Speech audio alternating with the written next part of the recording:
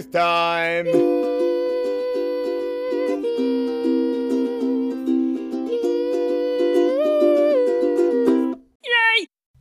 Hey guys, welcome to the Christchurch Youth Podcast, the podcast where we aim to build disciples of Jesus here, at home, and beyond. I am joined by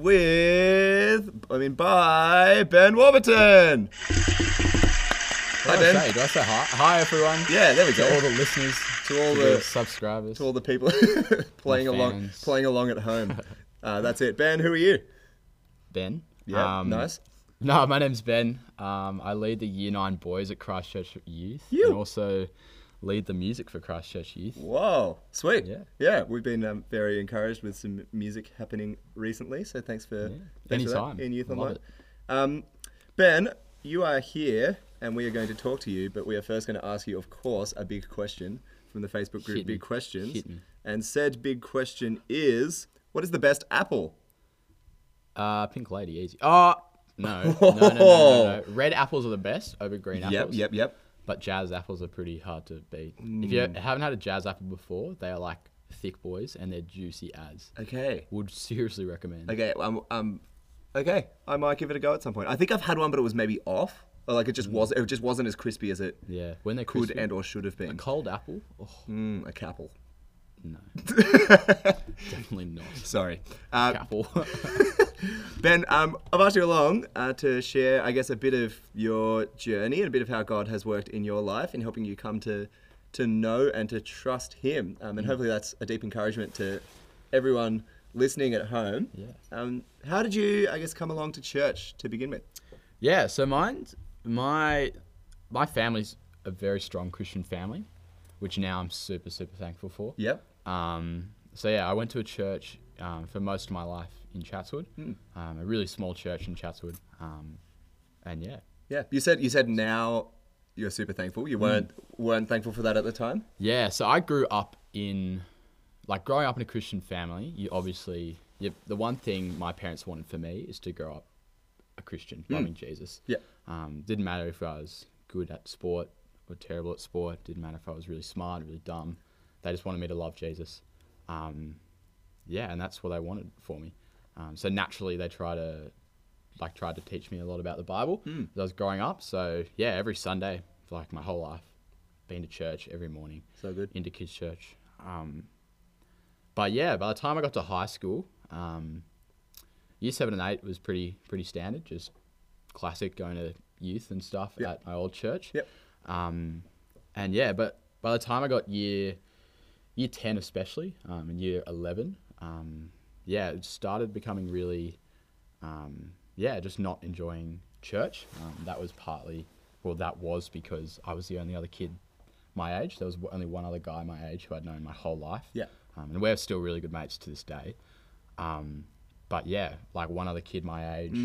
Yeah, that's hard. And serious lack of community for me.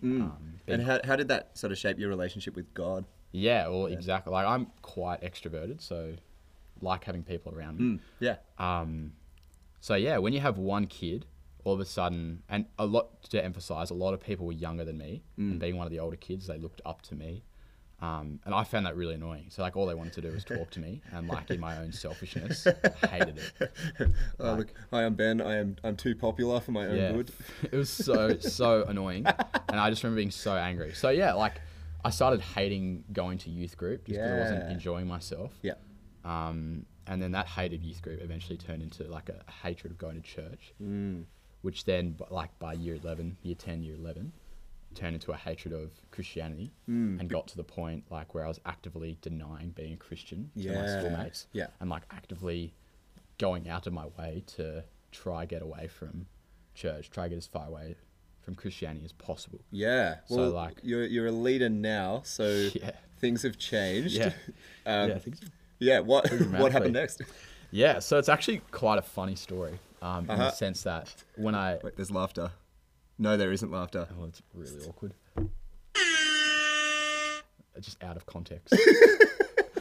No, it's quite a funny story in that. So my parents, through all this, it's really important to emphasize that my parents made me go to church And this is where it comes into that. I Yep. hated it. Like, I Yep. hated that there were strong Christians at this point, because the last place I wanted to be was church. Yeah, of course. So through all this, they made me go. And yeah, so I kept going to church even though I hated it. So knowing that my parents just wanted me to grow up loving Jesus and love Jesus forever, I could never bear to tell them that I didn't want to love Jesus. Yeah. Even though I told everyone else and was doing everything else. Yeah. The one thing I could never do was break it to my parents. For sure, Because yeah. I know that would break them. Mm. So in my own, I guess, cowardness, I planned ways to get out of church without having to tell them. So like I planned after year 12 to move away, to move out of Sydney, and would slowly. And then just, it'd sort of free you from this Yeah, exactly right. To commitment. just free from everything. Yep.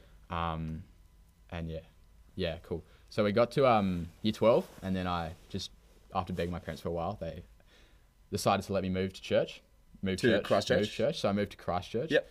Actually, as a way to get out of my old church, so that my parents couldn't see what I was doing anymore. Yeah, so there's a bit of freedom. Yeah, exactly. yeah. And then I got to Christchurch and all of a sudden was exposed to having like 40 kids my age for the first time ever. And then once you get involved in the community, and then you get to hear their stories about the stuff they've been through. And in my year group, just like randomly, a whole bunch of people had been struggling in their own ways with some pretty serious stuff. But through all that shone their love for Jesus. So like halfway through year 12, it got to the point where I was still going to Christchurch because my parents made me go every week. Yeah. And it got to the point where I could no longer deny these people's love for Jesus. And looking into it, like the evidence myself could no longer deny the evidence of the resurrection. And because of that, couldn't deny the rest of the Bible. Yeah, okay, so that sort of clicked. What happened with you and God at that point? Yeah, so I think then I've always understood that I'm either 100% in or I'm 100% not in. There's no middle ground. Exactly right. So like, if I wanted to be a Christian, like I'd have to full 360 or 180 my life, and just like getting out of what I was doing, and yeah, just literally pouring everything into my life because that's the only thing that really matters. Serving God, above all. Yeah, cool. So good. Thanks, Ben. Yeah. Is there a key Bible passage that has really shaped you during this time?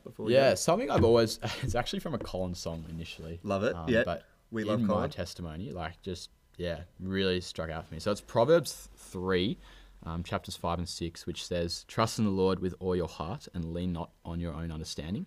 In all your ways submit to him and he will make your path straight." Yeah, exactly right. Yeah. Like just knowing that I have to submit everything to God. None of this half-hearted stuff, like none of this half-hearted, I'm going to be a Christian on Sunday, but then I'll go out drinking with my mates on the weekend before or something like that. Yeah. All in. Yeah, All in for the God who went all in for you at the cross. exactly right. And Cool. I think that's only fair, to be honest. Yeah, 100%. Yeah. Well, Ben, thanks for coming. I hope that you guys listening were encouraged. I know that I sure was. We will see you next time. Cool. Thanks, Bye. guys.